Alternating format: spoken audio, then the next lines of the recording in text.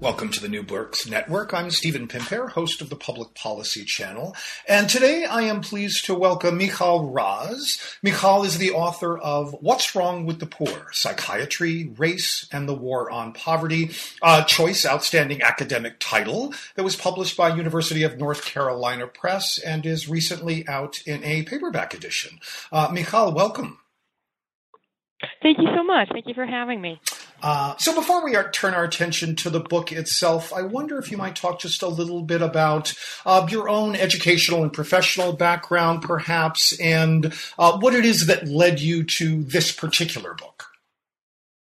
Sure, absolutely. I'm a physician. I provide primary care to adults and have a PhD in history. So I like to describe myself as a clinician historian. I do both. And I'm particularly interested as a physician who takes care of disadvantaged populations to see how well-intentioned doctors think about their patients and what works and what doesn't. And when we try to be helpful, when do we actually succeed, and what are the risks and the unintended consequences of benevolence? And I like to think about that from a historical perspective, and that led me to this project asking how did physicians and policymakers join forces to try and answer the question, what's wrong with the poor, or what is it that poor people lack? And what were the answers they came up with, which surprisingly wasn't they don't have money.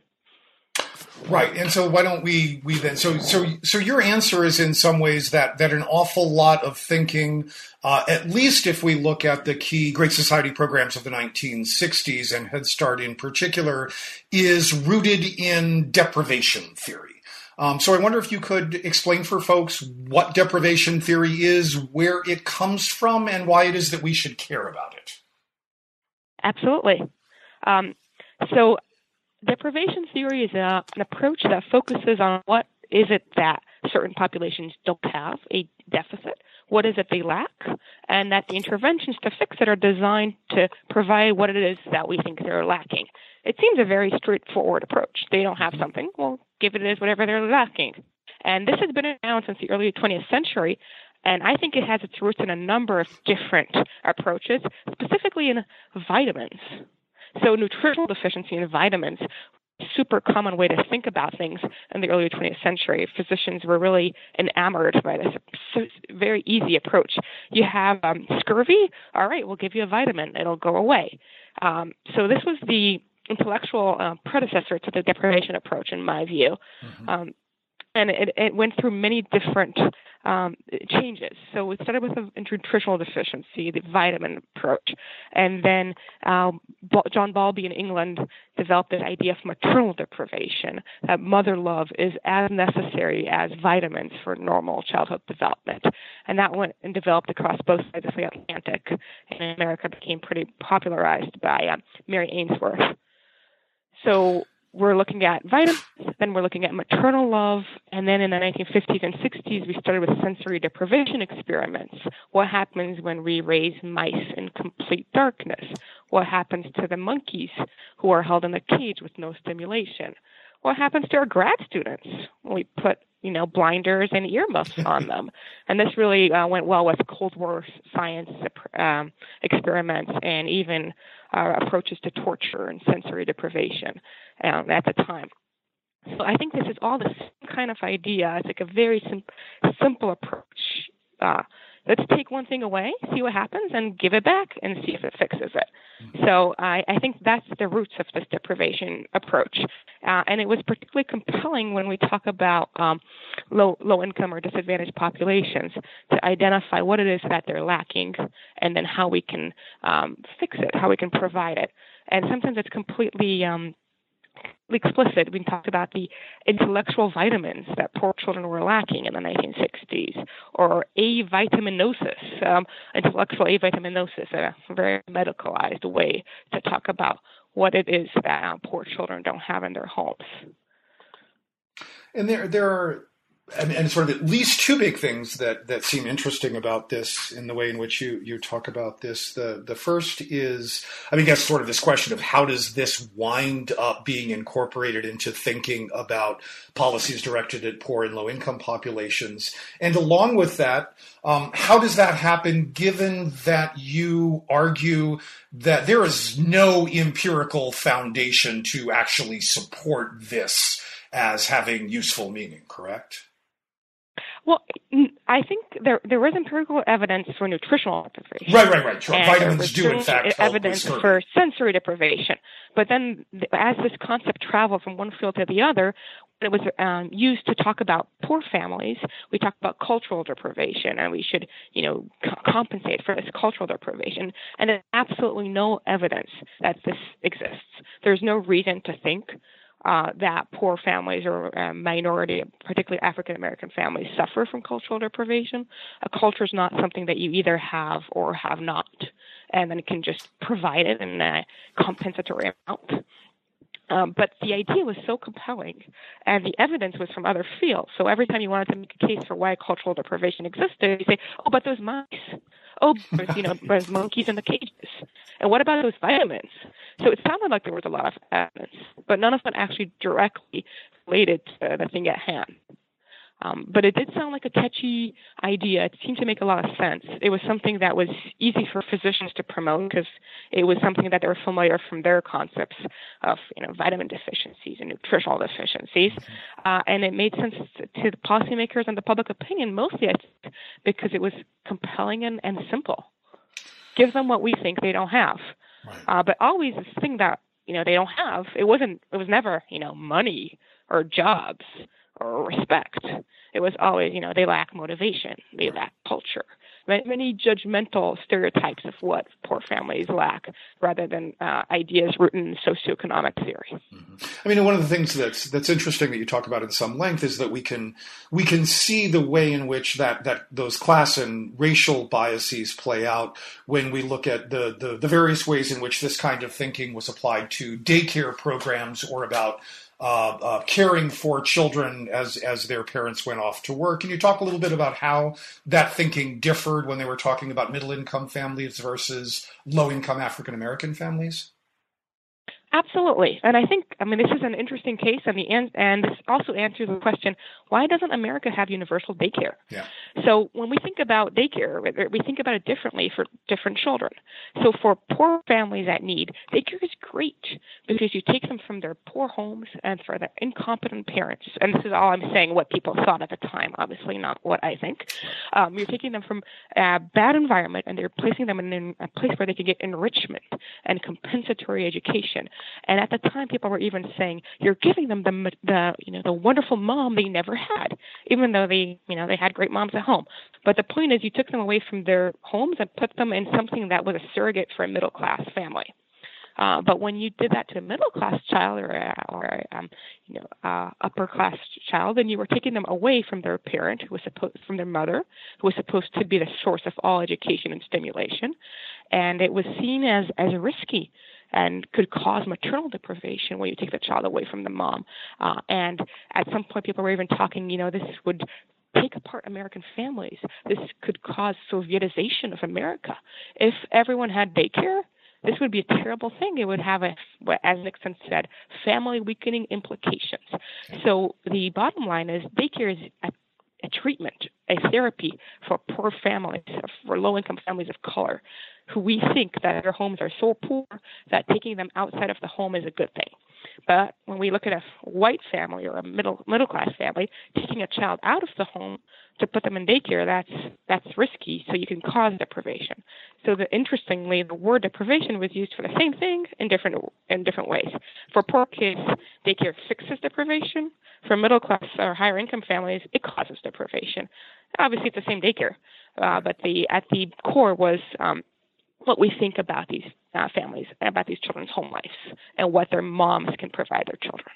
Yeah. And presumably, the awareness with which you just described the different ways in which this idea gets applied to different races and classes, there's not much evidence that there was anybody sort of who was aware that this was going on in the 60s when it started to be applied to social programs. Is that right? I'm sorry, would you clarify? Was anybody, the way in which you sort of described this, at some level, reductionist, ridiculous, different ways of using this idea as we apply it either to low-income families or to middle-income families. Was there anybody in the 60s who was sort of keyed into that and pointing out that this doesn't make a whole lot of sense and that we're applying it in discriminatory ways? Not really. Yeah. So the Democrats who were pushing the universal child care bill, which passed in 1971, they did believe that universal daycare was a universal good, but for many reasons, including that it would provide, child care, a custodial solution for a real problem, who will take care of children while parents work. But he said, hey, if it's good for the poor, why is it good for the rich? But there were low-income moms, particularly mothers of color in New York City, who did not appreciate being called, deprived or deficient. And some did voice some concern about that, but it was really, we don't really have good evidence of any kind of institutionalized criticism about this approach. It was pretty well established, and it also made sense to a lot of people, and it also provided intellectual scaffolding to do some good in the world. So Diane Ravitch, who is an educational historian, says compensatory education is a misnomer. They were giving children, good education. So why argue? Right. So that's kind of people weren't saying this is bad because it had a good outcome. You were giving children educational opportunities they lacked. But in the book, I ask, well, at what cost? What is at risk when we, in order to provide good interventions for low-income families, we have to pathologize them and, essentially, say their life is so terrible, we have to do this intervention rather than saying early childhood education is a universal good. It's a right. Our children will benefit from it. Let's give it to everyone. Yeah. One of the things that I thought particularly interesting and in some ways discouraging in your discussion of sort of the programs that served as the foundation for Head Start, you talk a little bit about mobilization for youth, which is, in the histories of Head Start and the Great Society is often identified as the roots of community action programs and one of the more radical ways of interacting with poor and low-income communities in New York City. But you argue that they, too, were building their thinking around variance on a deprivation theory. Yes, I was surprised. It is exactly as you say, a radical grassroots organization, and they fought against racism and stigmatization of low-income and minority communities, and they too used the same language.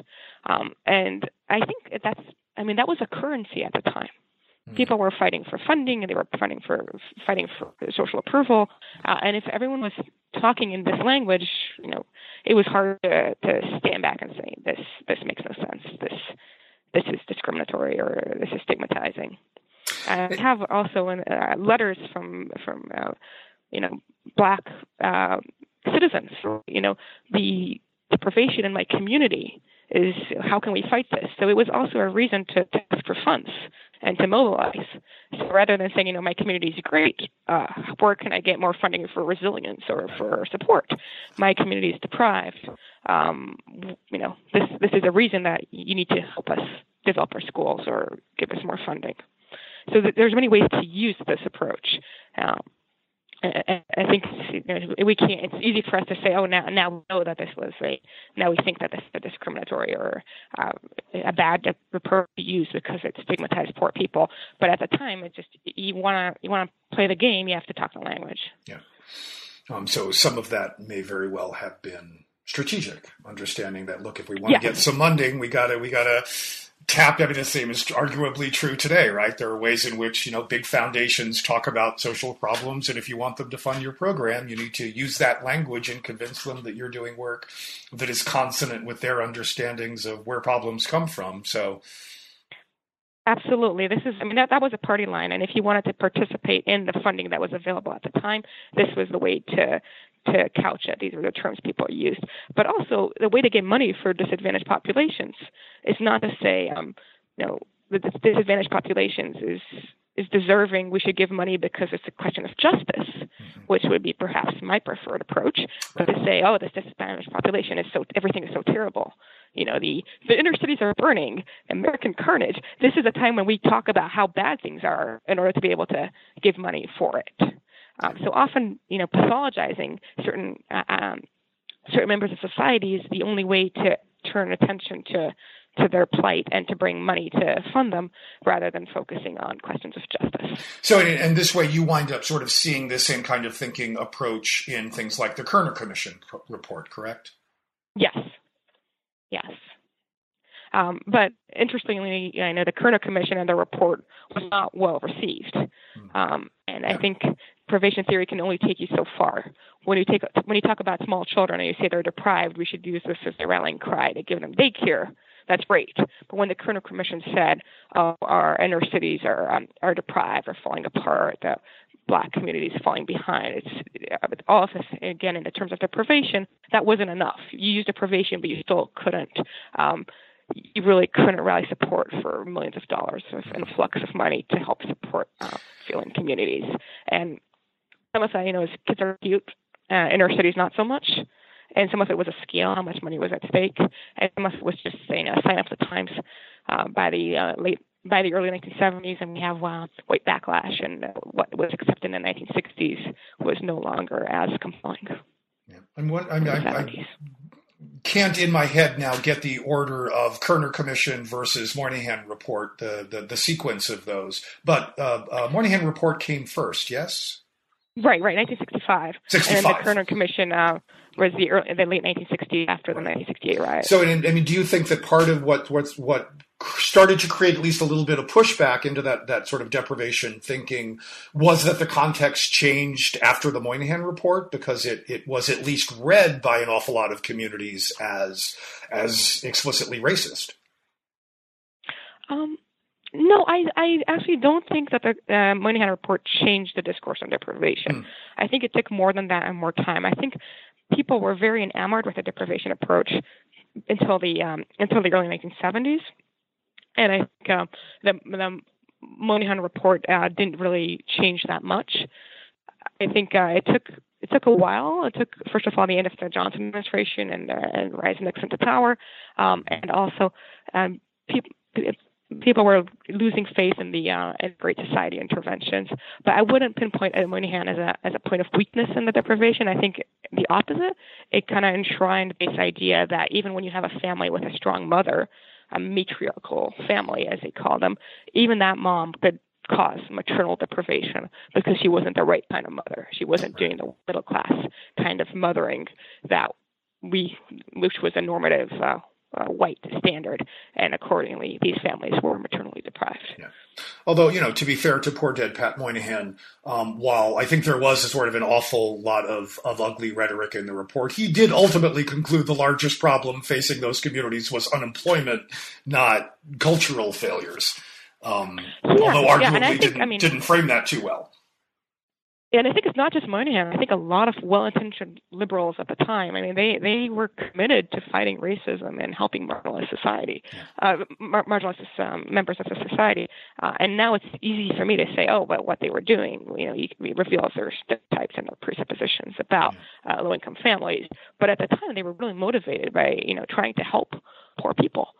Poor families, and they thought this was a good approach. My story is not a story about racists or people who came out to criticize Black families. The story is about well-intentioned liberal physicians and practitioners and researchers who joined forces with well-intentioned liberal anti-racist policymakers who said, how can we really help poor people? And the answer was let's figure out what's wrong with them and then see how we fix it. How do we fix them? And the problem wasn't with their intentions. The problem was with the question they were asking, which was what's wrong with them, and not what's wrong with society that's creating these huge socioeconomic disparities and racial inequities. Yeah. And arguably, sort of before a period in which, at least in social work, right, we talk about evidence-based practice and thinking about, communities from a strengths perspective. I mean, this was before that was widely in people's consciousness about sort of that understanding and respect for those communities and looking for good evidence and research to support what feel like intuitive assumptions. So arguably easier than to say, this makes total sense, right? Yeah. Yes. So you also talk a little bit about the ways in which this plays out in what became mild mental retardation diagnoses, and then the school segregation that goes along with it. Can you just talk a little bit about the ways in which this plays out there as well? Yes, absolutely. So the 1960s saw this rise of a new category, the mild mental retardation. And what really enabled this to talk about people who had intellectual abilities or perceived intellectual abilities at the lower range of the spectrum as being retarded was this idea of cultural deprivation. Because once we thought that cultural deprivation it hinders intellectual growth, and people who are culturally deprived, they must be mildly mentally retarded. Mm-hmm. And of course, this was predominantly a group of low-income Black children, and this happened to coincide, or not by chance, with desegregation. So we would have schools in which a whole bunch of Black children who had been in separate schools suddenly were mainstreamed into desegregated schools, and they would see that their scholastic abilities, or at least how their perceived scholastic abilities, were different, and they would start tracking them or putting them in different classes according to their perceived abilities. And lo and behold, we had classes of completely Black sort of children described as mildly mentally retarded, that were separated from the mainstream class.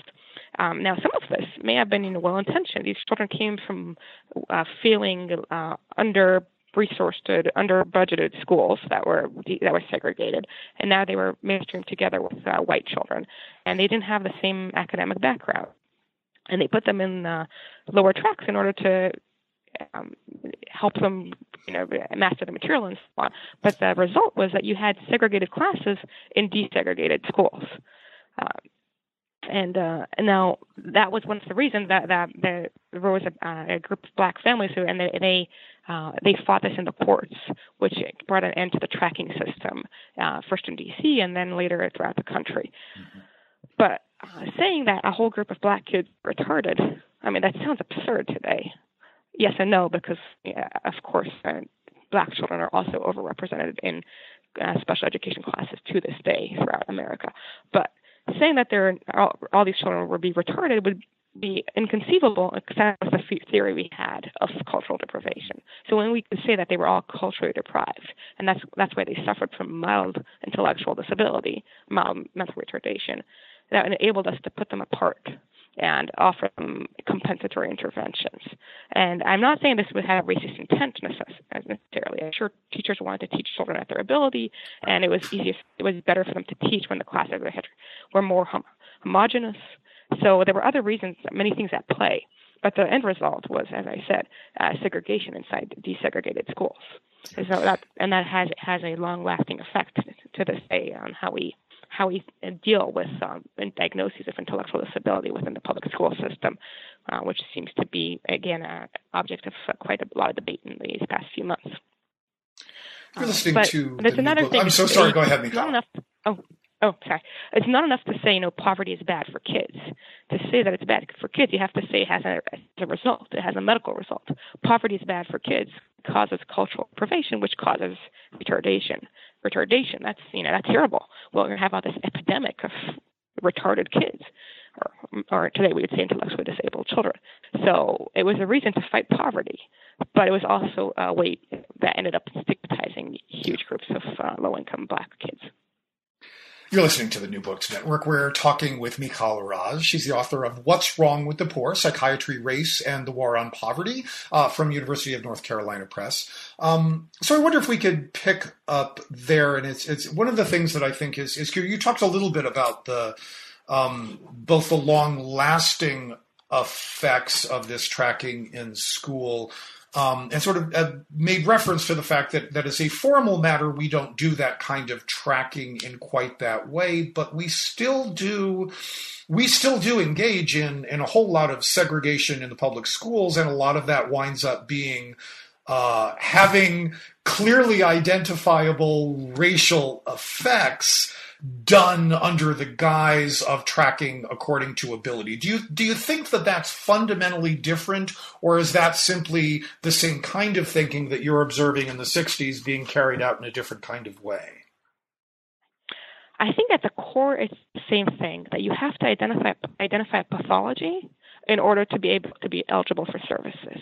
And that's in American society, that's a unifying theme, because we really have no safety network. We don't really have a robust welfare system to help poor people because they're poor. So in order to benefits, you have to be eligible for SSI, or you have to, if you're a veteran, you have to have a service-connected condition, or if you're a child and you're poor, you have to be identified as having special needs or different kinds of disabilities. So the discourse is, instead of talking about poverty, we're talking about the perceived sequelae, the results of poverty in terms of disability, and then that's the way to be eligible for services. So in many ways, identifying children, disadvantaged children, as having some kind of intellectual deficiency or a learning disability is a way to give them services they need. And in different states to this day, there's discussions: are we over-identifying? Are we under-identifying? What's the risk of identifying children as having a disability? Because on the one hand, it gives them the ability it provides a way to give services that are useful and beneficial. But on the other hand, it's a way to stigmatize and segregate and separate and label. So, I mean, and I think particularly as a physician, I see this a lot in clinic, that in order to have my patient be eligible for services they need, I have to have a diagnosis. Yeah. And so that's really very common in America. I was going to say, that's one of the things that sort of comes up all the time, is the sort of the relationship between insurance billing practices and the DSM. Right, is that in order to get reimbursed for providing care for certain categories of patients, you have got to have a diagnosis. You have got to have a code that you are putting in on that form. So in some ways, the very ways in which we structure our social welfare programs requires that we treat people as problems, that we affix a pathology to them so that we can be reimbursed for providing care to them.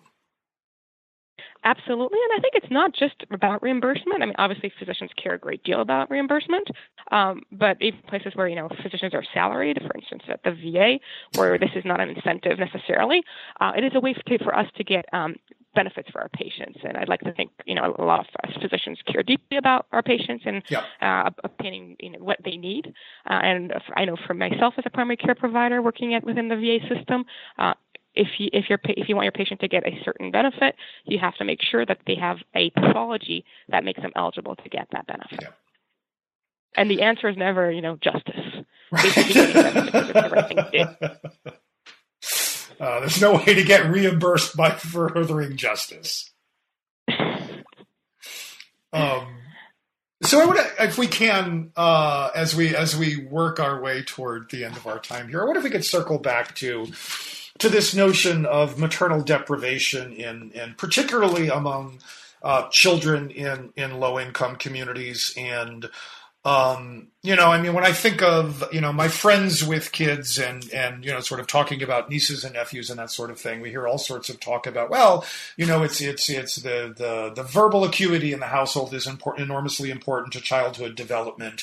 And, the more words spoken in a home in early years of life, looks like creates greater opportunities for learning in the early years, which then make learning in the later years possible. We know about the consequences of poor nutrition, especially in very young children, and what the longer-term consequences are of that. I mean, I guess I'm sort of thinking of the people out there who are going to say, well, wait a minute, there really is sometimes something missing in low-income households that is, in fact, a consequence of a lack and a failure of parenting, however we identify the root of that failure. Right? Maybe it's because they don't have enough money rather than that they're bad people. But is there something to that kind of maternal deprivation stuff, or is there not even evidence for the things that I've just articulated? I think that's a very complex question, and the research on it is deeply flawed. So when we talk about parenting and verbal development and so on, people like to cite the 30 million word gap, which says that by the age of 4, children from poor families will have heard 30 million words less than their middle class and upper income counterparts. And that was based on a deeply flawed study that looked at 42 families in total, of which only 6 were low-income families. Oh, wow. So I don't think we really have compelling data that poor parents speak less to their children. But it could be that they do.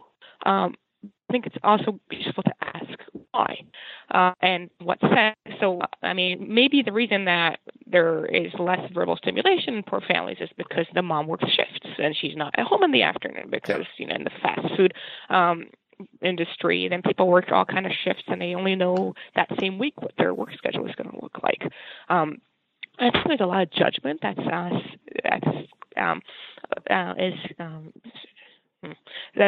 looking at low-income families. So I have 2 children, and I work full-time as a physician and a researcher. And no one asks me, when you're home, and are your children getting the stimulation they need? And you come home late. Who's talking to your children? Because the assumption is that as an educated white lady, I am stimulating my kids, and I'm doing just fine. Whereas low-income families are always facing the stigma that they are failing in talking to their kids, and they're failing in stimulating in their kids, and they should be doing all these things that they assume they really aren't. So I think a lot of it is stratified by race and class and expectations of what good parenting equals. So when you work all day and you're at a home because you're working shifts in fast food or in other kind of service industries, then that's judged differently than when you're working shifts because you're a physician or you have a different kind of, you have a highly educated job that requires you to be out of the home. But I also think that children from low-income families do face a host of different disadvantages, including nutritional deficiencies and housing insecurities. They don't have many of the advantages that middle-class families have, including private tutoring and lessons and music classes and so on. But I think that since the 60s, there have been this singular focus on language and the amount of words that are spoken and their verbal stimulation. And I think that might be misguided when the focus should be on interaction. I mean, clearly we should be talking to our children and stimulating them, but there are many different ways to do that don't all have to be language-based. So we can sing to your child, dance with your child, play music, do physical activities. And I don't think there's any reason to think that is not as useful as talking. I think engagement is the key here. You're listening to the New Books Network. I'm Stephen Pimpare, host of the Public Policy Channel, and we are finishing up our conversation with Michal Raz, who is the author of What's Wrong with the Poor? Psychiatry, Race, and the War on Poverty. So can you talk, first, Michal, is there anything that you feel that we've left out of the book or anything that you would like to add before I ask you what it is that you're thinking about and working on next?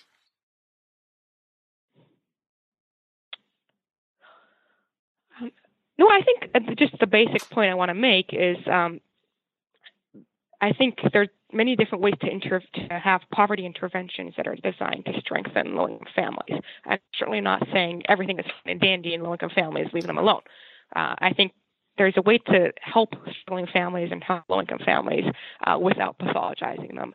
Or when we do pathologize them for strategic reasons or in order to obtain benefits, we should be very aware why this is happening and have it part of the conversation and make sure we're not just reflexively trying to point out what's wrong with poor people. Yeah. So what are you working on now, or what are the kinds of questions that you're exploring currently? So I'm writing now a new book on child abuse policy, and it's an intersection with race and class. And I think my new project shows that while we have found that social inequities and social stressors and economic stressors have an important role in creating situations that lead to child abuse. Since the 1970s, there's been a push to show it as a race, colorblind, class-free, equal opportunity social ill. Mm-hmm. And in fact, the face of child abuse since the 1970s has been a white middle-class mother.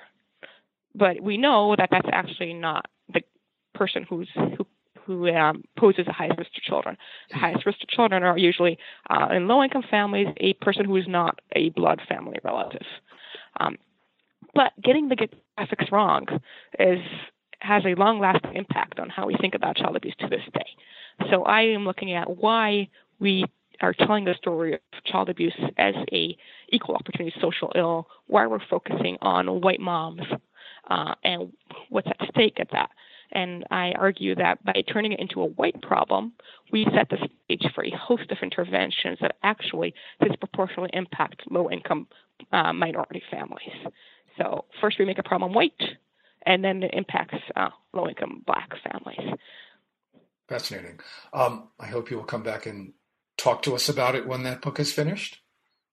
Oh, thank you. I'd love to. So we've been speaking with Michal Raz about what's wrong with the poor, psychiatry, race, and the war on poverty. And I encourage everybody to take a look. It's filled with all sorts of fascinating stuff. But I think that, at least from my perspective, one of its greatest uses is offering some useful new perspective on origins of a handful of Great Society era programs, and it's always fun in both the Great Society period and the New Deal period to learn new things just when we think we can't possibly have new things to pull out of that. It's always a treat to find stuff there, so I encourage everyone to check it out. Michal, thank you so much for your time today. Oh, thank you so much. Thank you for having me, and thank you for your questions.